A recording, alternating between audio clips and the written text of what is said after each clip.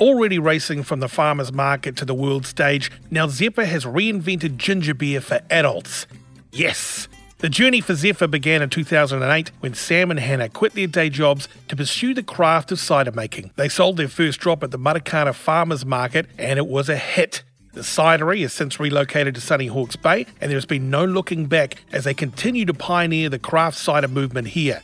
Now found across the world, they've also helped put New Zealand on the map for top quality apple cider and craft beverages. This winner is a first for the awards since adding a class for alcoholic seltzers, booch and ginger beer, and we're all for it. The judges said Zephyr's alcoholic ginger beer was a standout in the class. It gives heat and spice, but is underpinned by a sweet and delicate carbonation.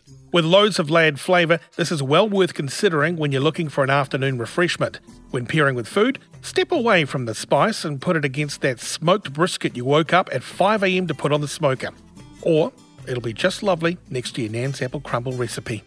Still looking for a new brew for you? Keep listening or check out the top 30 New World Beer and Cider Award winners at newworld.co.nz.